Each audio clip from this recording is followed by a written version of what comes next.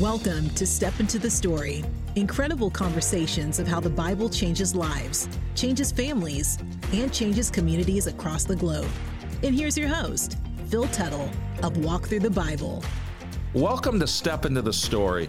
Each time we get together, I get the privilege of sitting down with a guest and just really opening up his or her life together and exploring the intersection of their story and God's story.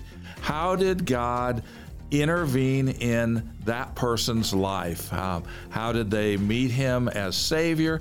How has he used his word in their life since then? And again, it's not primarily to master another bio of another person, but these stories encourage us that this is how God pursues us. This is how God wants to connect with us, and he invites us to step into his story. So today's guest, Paul Chitwood, I think is going to be just kind of the poster child for how God loves to come after people. And Paul, welcome to Step Into the Story. Well, thank you, Phil. It's a pleasure to be with you today and with your guests, your listeners. I'm grateful for your ministry and grateful for the chance to connect.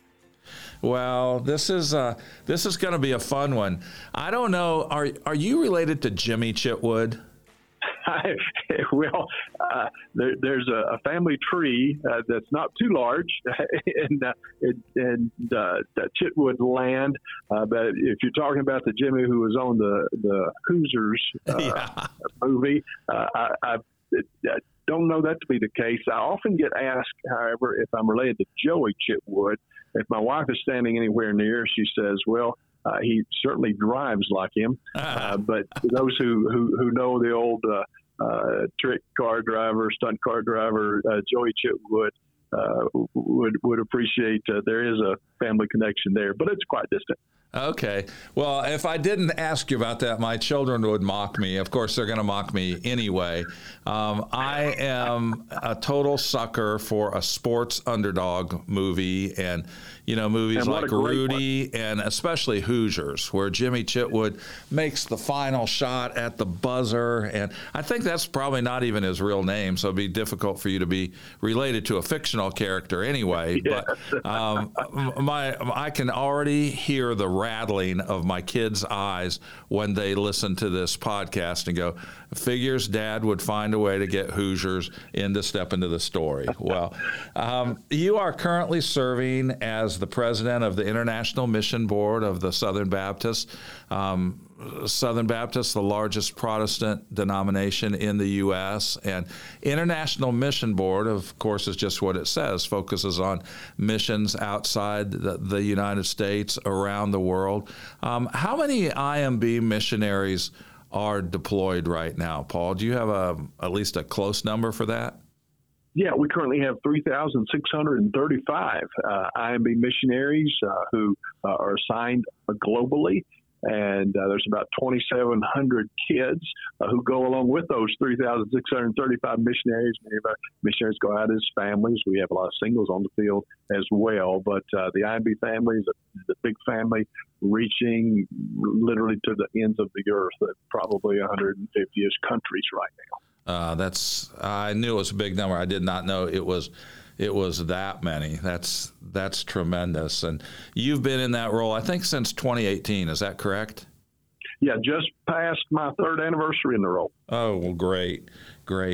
I know so many people. There was just open recognition of, yes, we think God has been preparing Paul for this role for a long, long time. And we're kind of getting ahead of ourselves a little bit, but want to go back to how does God nurture somebody to prepare him or her to serve with that level and breadth of global impact and influence, even more than impact. And give us, kind of sketch out for our listeners, if you would, your early growing up years. I think you were born and raised in Tennessee. Is that correct?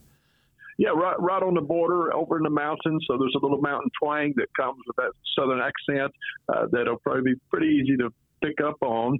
But my father's family. His father was a coal miner.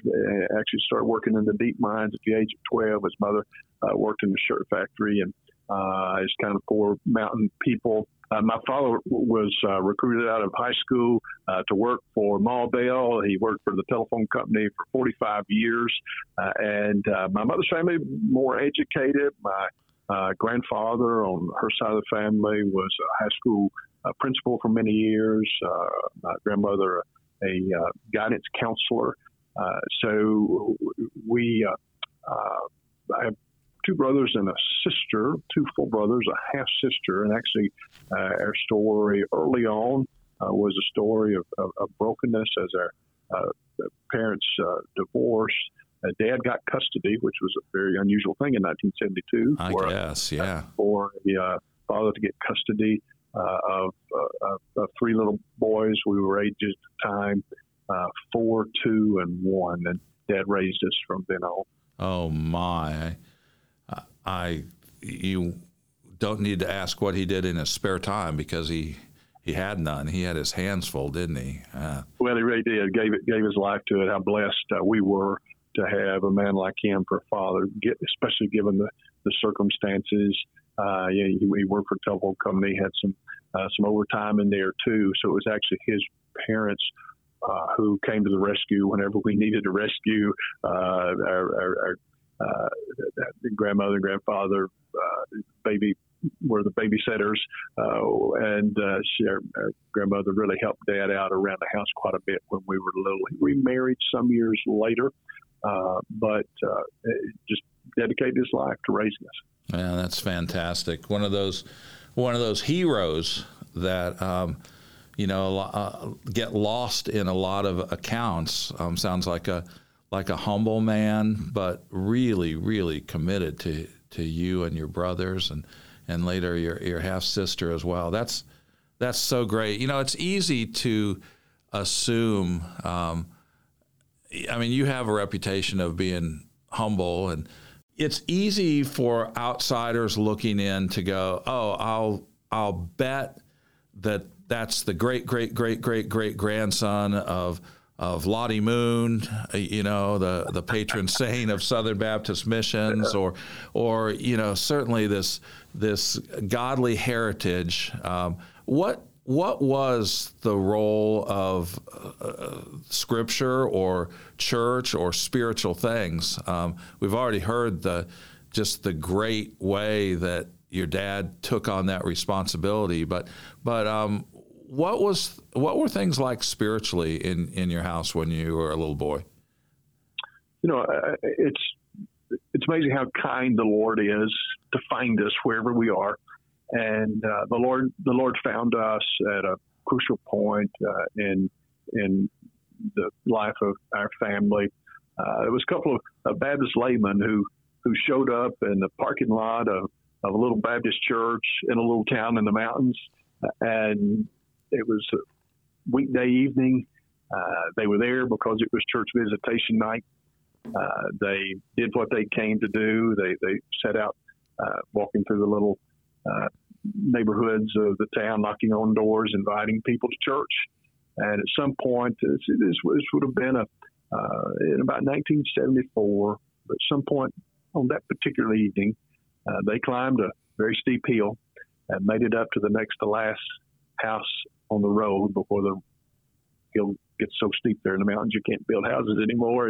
And they stepped up on the porch of a little rental property at 210 Province Street. And there they knocked on the door. A young man in his late 20s came to the door. It was a small town. They may have known his circumstances, that he was recently divorced. He was raising 3 boys on his own. I don't know if they knew anything about him, really. There's no way they could have known that the future International Mission Board president was a 4-year-old somewhere there in the house. But they did know their neighbors needed the Lord, and broken families needed a good church, and so knocked on the door. When Dad came to the door, they invited him to church. He took them up on the invitation, and that next Sunday managed to get 3 little rowdy boys ready on his own somehow. Took us to church, we found a church family there that welcomed us in, that loved us, and it was such a turning point for our family. The church, looking back on it, that little church helped our family to heal and kind of helped raise us, and certainly shared faith with us. There was another knock on the door of that little rental house a few years later, and it was our pastor, and he had come by Dad's invitation. My older brother had been asking questions about the gospel. What would it mean for him to give his life to the Lord? And their brother Alan Herod, our pastor, came in at Dad's beckoning and sat in a green chair in the corner of our living room. My older brother sat in a chair that Dad had pulled out of the kitchen and put it right in front of Pastor Allen. And my younger brother and I, we sat on the floor and listened as Pastor Allen shared the gospel with my older brother. And Pastor Allen got 3 for 1 that night as the three of us gave our lives to the Lord. And we were baptized together just a few weeks later in the little First Baptist Church of Jellicoe, Tennessee, right there on the Tennessee-Kentucky line. And so the nurturing of that church family, as we went to Sunday school and learned the Bible, went to vacation Bible school, participated in the children's ministries and the youth group, it marked our lives. And the Lord used that to, again, just bring healing into our family and to bring salvation into our family. And the Lord's word, the scriptures say these words are life to you. And we found that to be true. When that word was shared with us, it brought eternal life, and how incredibly grateful. Again, you look at that background of brokenness, and not many would suspect that the Lord would bring a kid up from a situation like that and give, now me the opportunity to serve in the role I'm in. But again, it's just the Lord's kindness. So 4 years old when the first visit that yes. led to y'all starting to go to church as a family. How old were you with that second visit when you trusted Christ as your Savior? Yeah, I was an 8-year-old boy. Wow. I mean, do you have specific memories of that? Do you know, when the gospel clicked for you? I mean, you know the color of the chair in the corner of the room, but do you know, when it was communicated to you that we've all sinned and fallen short of God's glory? And were you carrying some guilt around even as a 8-year-old boy that you knew you needed forgiveness for? Yeah, it was no doubt. I'd learned enough, and I guess those 4 years of being in church, Sunday school, hearing our pastor preach, I'd learned enough to know that I was a sinner, and there was a heaven and there was a hell, and I needed the Lord's forgiveness. I needed a Savior. Church, those who taught God's Word have been very clear. Of course, God's Word is clear on those things, and that exposure to the Word, able to make you wise unto salvation. Paul said to Timothy, even for an 8-year-old boy, that can be true. And I do have a definite memory. It was a big deal for our pastor to be in our home, and have a definite memory of walking forward at the invitation in his church to publicly declare my faith. And I remember being standing in the robing room, about to be baptized with my brothers. I remember the experience of being baptized. And so, the Lord put a very clear mark in each of those experiences in my heart and soul. Oh, that's so great. I was 10 when I put my faith in Christ, and I just, I can remember the specific sins. It was at a Child Evangelism Fellowship Good News Club, and the gospel was clearly explained. We were not hearing it much at our church at the time, much if any, and I understand it better now at 63 than I did at 10, but I've done some dumb things through the years, but I've never doubted that that's when that eternal transaction of faith took place. And walk through the Bible. I don't know if you know this or not, but we've really we've really begun emphasizing ministry to children around the world a lot more. And we believe God will allow us to teach about 1.3 million kids all over the world, either that walk through the Old Testament or New Testament, OT Live or NT Live. And probably 90% plus of those are in public schools. And, it's that simple gospel that there's so much skepticism about kids coming to know Christ, and yet Jesus, on more than one occasion, says, "Hey, adults, you've got to approach this as a child with that kind of just open-eyed wonder." And I'm just thrilled to hear that early conversion, just how it's stuck and how it's grown. We've got a lot more to talk about. We're going to take just a break now. I think we're going to hear a lot about the impact of God's Word in Paul's life, and that's why Walk Through the Bible exists. And Scripture, we believe the Bible changes everything. And I want to just invite you during this year to share an adventure with us. So listen to this, and we'll be back in just a minute and continue the conversation with Paul Chitwood.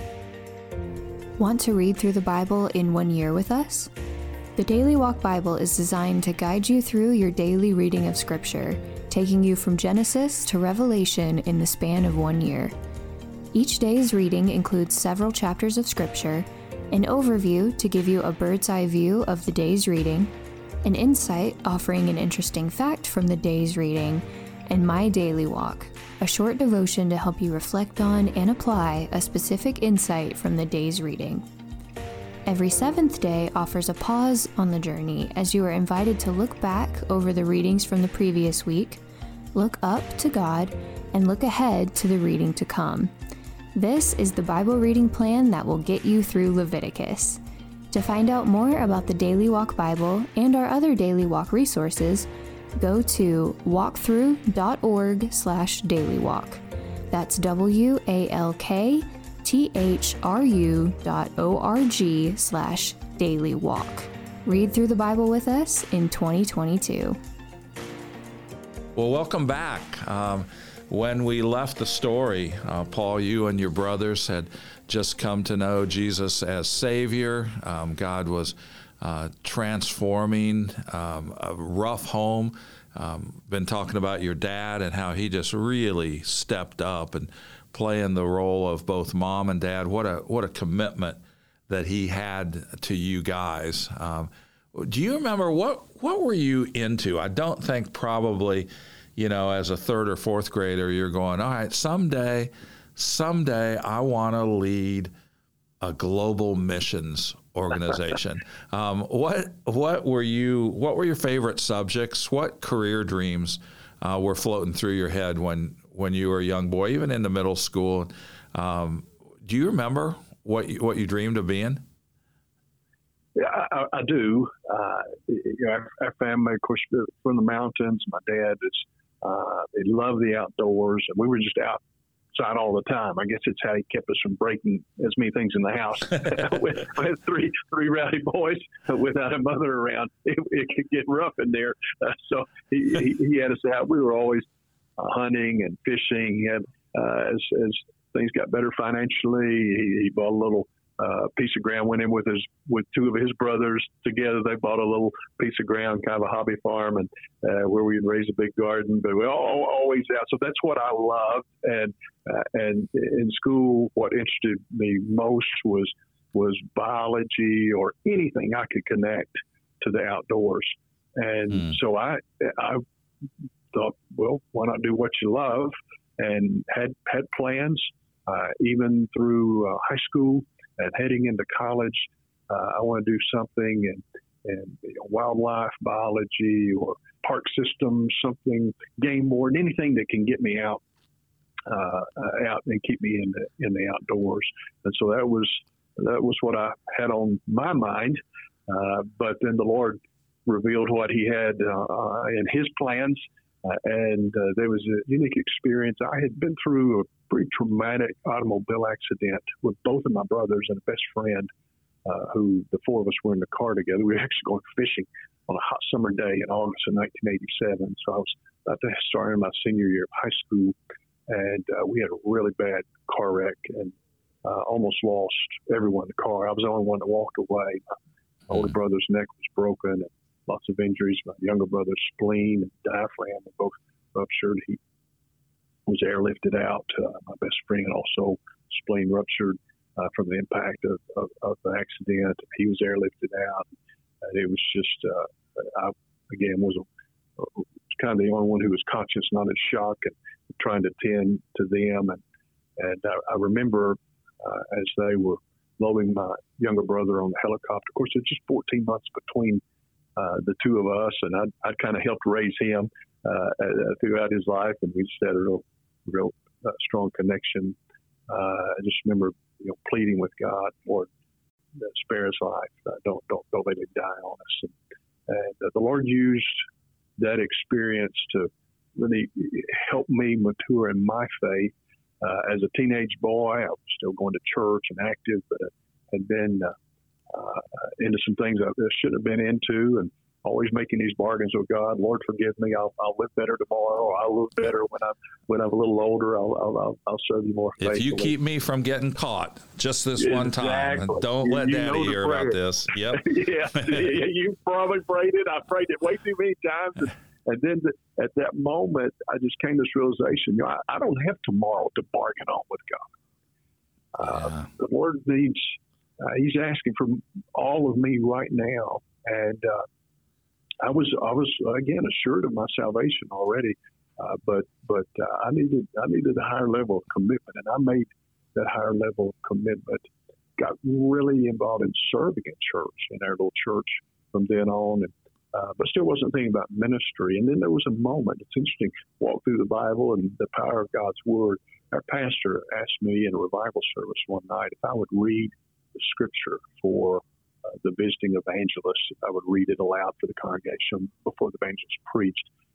My greatest fear in life was to stand in front of a crowd, and I just go to pieces. But he was really pressuring me, turning the screws, and finally I agreed to it. I stood and managed to get through it without my voice cracking up and just falling apart. And I went back and sat in the pew. I could still take you to the pew I sat down in. And as the minister began to preach, the evangelist began to preach, the Lord spoke to me and said, "What you just did, I want that to be your life's work. That this is my calling upon you." And I love the way Adrian Rogers talked about referencing God speaking to him. Someone once asked him, "You say God spoke to you? You mean you hear the audible voice of God?" And Dr. Rogers said, "Oh no, it's much louder than that." Oh wow!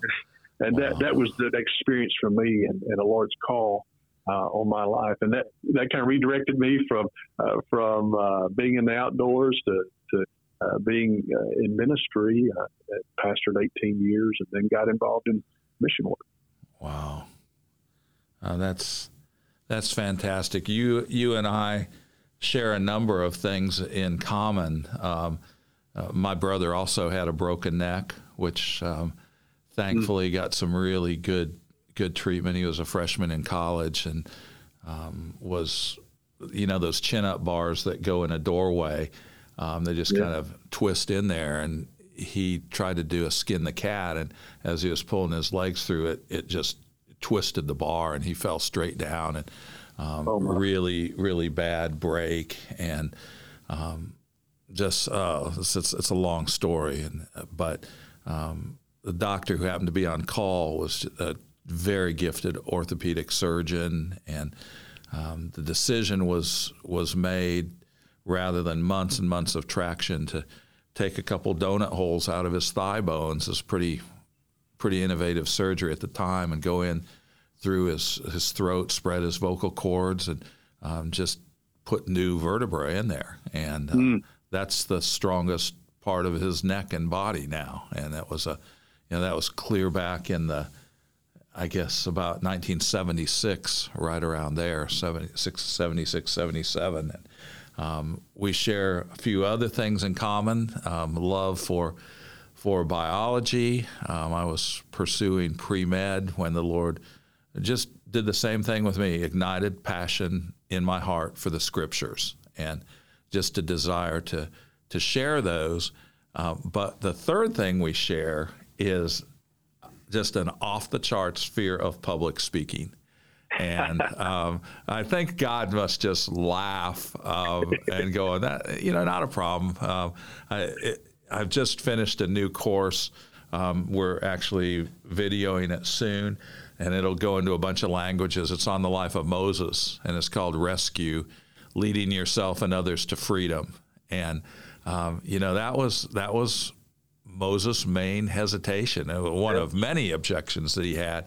But I'm just interested to know, how did God help you to overcome it, or maybe not even overcome it, but say yes in spite of it? Can you unpack that story for us some? Yeah. It was as the Lord was working in my life up into those moments. Again, getting very involved in church. I was being called upon to do, teach the youth group, do this and do that.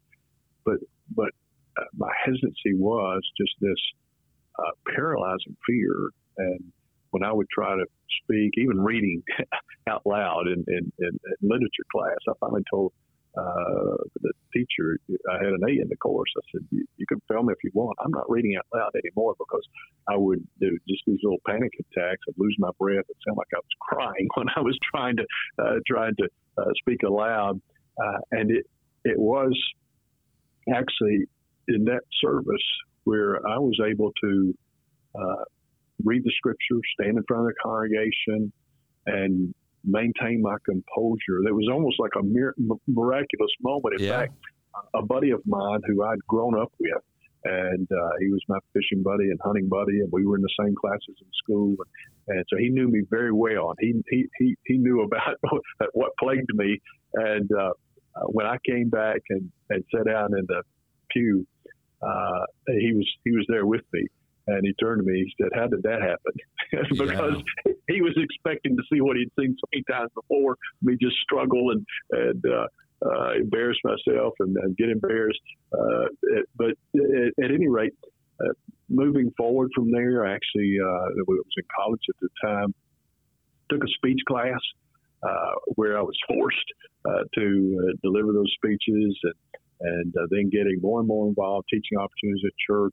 Just gained, the Lord helped me through it, and gained a level of comfort. And now, kind of like you, speaking as much of what I do in ministry and life and in career. But it does help one maintain some level of humility when you know how incapable you are of doing what the Lord now has empowered you to do, and just gratitude to Him, thankful, and a dependence on Him. Yeah, there's obviously a pattern in Scripture that rather than calling the qualified, God's preference, it's just all through Scripture, is that He qualifies those He's called. And the advantage of that is it's really hard to take that glory for yourself when this just is not me. There's nothing natural about this. And wow, that just resonates so much with me, and I think it probably does with a lot of us who are listening. It was kind of during that time that you got to know Michelle, who has been your life partner for many years. Did you go to school together? Is that where you met? Yeah, it's interesting. So our grandparents lived in the same coal mining camp and knew each other very well. And there's also a connection with our parents. So my mother and Michelle's father dated a little while during high school. Now, when we introduce ourselves and we tell about our background, we're quick to say at this point, now we're not related. Yes. But we have known each other for a long time. I first met her in the 5th grade. Her father and mother were living in Ohio They were part of the hillbilly gang that went north to find work, and so they had been in Ohio. She had been raised as a little girl in Ohio. He lost his job.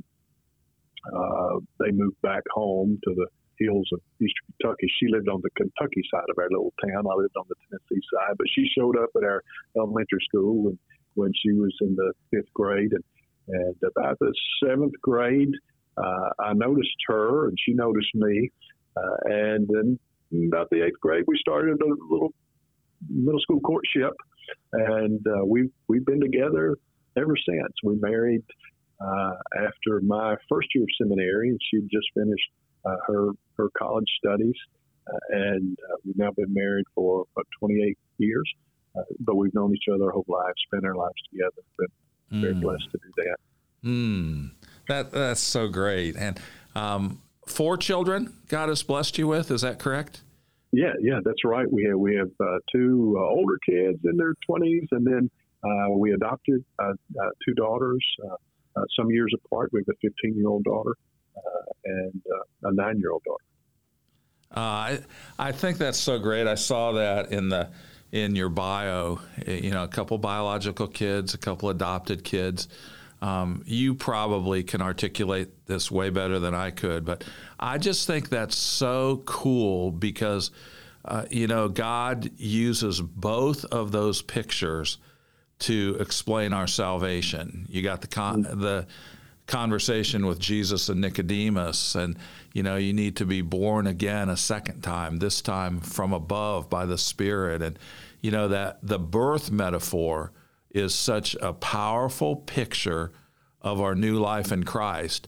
And yet there's things that doesn't capture. And so Scripture also develops the adoption metaphor. And the beautiful part about that is there is no linkage there between the parents and the child. There's no biological connection. It's a choice to love on the part of the parents, and then that then prompts the child prayerfully, hopefully, to respond in returning that love. And to think that God in His Word thought both of those pictures are essential for a full understanding of our salvation, our new life, our relationship with Him. And you get to see that in your, whenever you gather around the table at your house. How is that something that just turns light bulbs on for you? I think that's just such a unique opportunity that you have. Well, it does, and such a powerful images throughout Scripture, as you referenced, in our salvation. And it was God's Word that brought us to the point of adopting. Our girls are such a blessing to us, but we had no plans of adopting. We had been Michelle and I had been on a mission trip together in Brazil, and the Lord opened our eyes to the plight, to some unique experiences there of children and orphans. And we came home for that trip and really began to think through and pray through, what's our responsibility here? What do we need to be doing? And began to ask, should we be thinking about adopting? There's, 500,000 kids in the foster care system here in the U.S. There are millions of orphans around the world. And I was traveling and had called home to check on Michelle and the kids, and she was crying, and I picked up on that quickly. I could hear it in her voice, and I said, "Are you okay?" And she said, "Yes." She said, "But we've just been struggling with this adoption question, and I finally I just took my Bible, I went out on the porch swing, and said, Lord, just tell us what you want us to do." Mm-hmm. And she said, I just threw the Bible open, and it opened to the book of James. And I said, no, you don't go to James when you have a question like that. Never. Anything, you don't go to James. Yeah. And she said, well, I didn't open it there on purpose, and I didn't know that verse was in there. And, of course, I knew what verse she was talking about at that moment. Pure and undefiled religion before God the Father is this. Yep. And it said we care for the widow and the orphan. And the Lord just used his word just to speak such clarity to us on something he'd already put on our hearts, and we were kind of struggling to discern what we need to do. And so we immediately began the process. In fact, before I even got home, she'd filled out most of the paperwork to start the process of adopting our daughter, she's actually Chinese. We adopted her from an orphanage in Chongqing, China. She was abandoned at birth, and now she's 15, and such a blessing. And then our youngest daughter, we were actually foster parents in Kentucky, and adopted her through the Baptist Children's Home there as she was in the foster care system. That's so great. That's so great. So, you pastored for a number of years. You had roles in denominational leadership there in Kentucky, and then just past 3 years in the leadership of the International Mission Board of Southern Baptists. Can you, in not too many words and sentences, just capture your vision for missions at this time through the IMB, and what's the need around the world, because it shifts through different times in history. What's the real need that you believe the International Mission Board missionaries and your contribution to that during your tenure of leadership there? What's your vision? Our vision we capture from God's Word. We appeal to Revelation 7, verse 9, where John is given a vision into heaven. He's able to peer into heaven, not as it was in his day, nor in ours, but as it will someday be. Because John says, I looked and behold a great multitude no one could number, from every nation and all the tribes, peoples, and languages, standing before the throne and before the Lamb. We know there are yet 3,000 unengaged and unreached people groups around the world that aren't represented in heaven yet, because the gospel hasn't made it to them. And so the vision for the IMB is that Revelation 7-9 vision, where every nation's heard and all the tribes, peoples, and languages are at least represented by someone who has heard the gospel and been saved, and will stand before the throne and before the Lamb. So that pushes us forward, that there are more lost people alive in the world today than in any day that has gone before in human history. That's a staggering statement right there. Think about it. And even more staggering is this.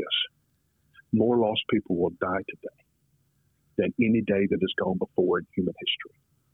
And so more people will enter hell today than any day that has gone before in human history. So the compelling need for the IMB and for what it does, and the way we serve churches as the church stewards the Great Commission, is strong. It's not lost on us, and that's what drives us forward as an organization, to get the gospel. I mean, there's so many things we do. We do orphan care. We plant churches. We have medical missions and work with refugees around the world. But what drives us is to get the gospel to every nation, all peoples, tribes, and languages. Yeah, that's so great. That commitment to unengaged, unreached people groups is just something that has been so much on my heart, and there's been some opportunities for Walk Through the Bible to do some things together with International Mission Board. I think us meeting each other today in this conversation, I think there's a lot more things down the road that our two ministries ought to be doing together, where it's not 1 + 1 = 2, but just the synergism of that. This is such a unique time in history, as you say, with the birth rates in some places. It's hard to picture that when you go to a church here in the U.S. church, but the growth of people and some places then where evangelism is working well, but then the need for training and the need for church planting, and it's a vast harvest field. And then you look at, as you said, 3,000 people groups that they don't even have the option. There's no witness there for them to connect with yet. And the translation ministries, where's the scripture? in those languages. How many people groups don't have a single word of Scripture yet in their language. These are crucial days, and the opportunities that we have with technology that never existed before. I mean, do you believe that it's possible to finish this task? Absolutely. And not only do I believe it's possible, I think it definitely will happen because God's word is true. And that's the value. That's the reason we're able to work together with you and those who hold the high view of Scripture, that this word is true. And God's word clearly reveals that the task will be finished. So the question that comes to each generation, and now the question for our generation, is will we be faithful in stewarding our role, our part in the Great Commission, and knowing that the Great Commission will be accomplished. Could it be accomplished in our generation? I believe it could be accomplished in our generation, but we have to be all in. The gospel came to us here. Probably most of the people listening to this right now live in America, and it's easy to say, oh, this is America. We're the hub of things. We're the Jerusalem and Judea. But the truth of the matter is the gospel came here to us, and we were the uttermost part of the earth in some ways.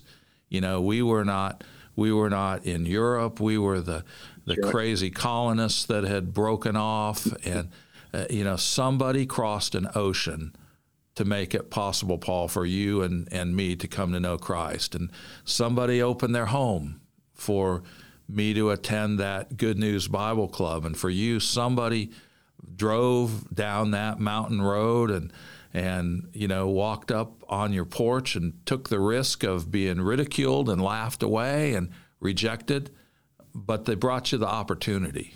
And, I know we both share the conviction that missions is not just the handful of the Navy SEALs of the Christian faith that go do something heroic far, far away. And especially in this age, God is literally bringing the whole world right to us with so much displacement. Paul, I love what you're doing. I love the role that God has placed you in, but I love hearing the story of how God just sovereignly prepared you to serve him in this way. And I guess just my final question today would be, I'd love, before we conclude this conversation, to pray for you. Are there one or two things, again, people are like, oh, what a great opportunity, what a glamorous role to serve in. Are there a couple of things on your heart that you'd like me and our listeners to pray for you today? For me personally, thank you for asking, and my prayer request would be for wisdom. There's a lot going on in the world today, as we all know, and with pandemic, with geopolitical realities and just the shifting realities, wars and rumors of wars, everything the Bible talks about, and as we want to be effective at getting the gospel to those who haven't heard, there's a lot of moving parts and a lot of moving people. So just that the Lord will give us wisdom, His wisdom, as we make decisions and as we lead. And then, our missionaries particularly, they've continued their work in the midst of a pandemic around the world, but they have. It's been brutal in places, especially where lockdowns have been very severe. They've been through a lot. So just a prayer for them that the Lord would encourage them today, and that the Lord would give fruit to their ministry. There's nothing to encourage them more than to see another person saved. And so just that the Lord would use them to do what He sent them to do. Well, Father, that is what we ask for your help with today, that for well over 3,000 IMB missionaries who are scattered around the world, and for the churches, the pastors that they work with, and some of them in situations where there is not yet any fruit. I pray for your encouragement, that they would not quit, that you would take them deep into your word themselves, so that there's a confidence there that what they share really does change lives. And Lord, we pray too for their protection from COVID, protection from As Paul said, the wars and the rumors of wars, the terrorism, the kidnappings, just all the things that can curtail their ability to share the good news of Jesus Christ, the simple gospel. And Lord, I pray for much fruit. And Lord, I do pray that every people group on the planet, that literally every person would have an opportunity to respond to the love of Jesus Christ. And pray specifically for Paul, too, that you would give him great wisdom. No doubt the opportunities and the needs, like every ministry, they seem to be overwhelmingly greater than the resources that are available, whether that be people or whether that be finances. Lord, I pray that you would provide more of both, that you would move people toward generosity to support the International Mission Board, and you'd also raise up young people. We need gifted young people with who technology is a first language, not a third language, and can leverage the opportunities that exist in our generation. And Lord, that you would, even right now, you would be causing us to walk onto the porch of a neighbor or drive down a street right here. We just have no idea your plans for the boys and girls that we might have the privilege of sharing the simple gospel with. We have no idea where you may take them someday in the future. So Lord, use this conversation to encourage us, to be bold, to trust you more, and just to be overwhelmed again with gratitude that somebody loved us enough to share with us. In Jesus' name we pray. Amen. Paul, thank you. This has been a great conversation. If people want to get in touch with you, what's the easiest way for them to contact you?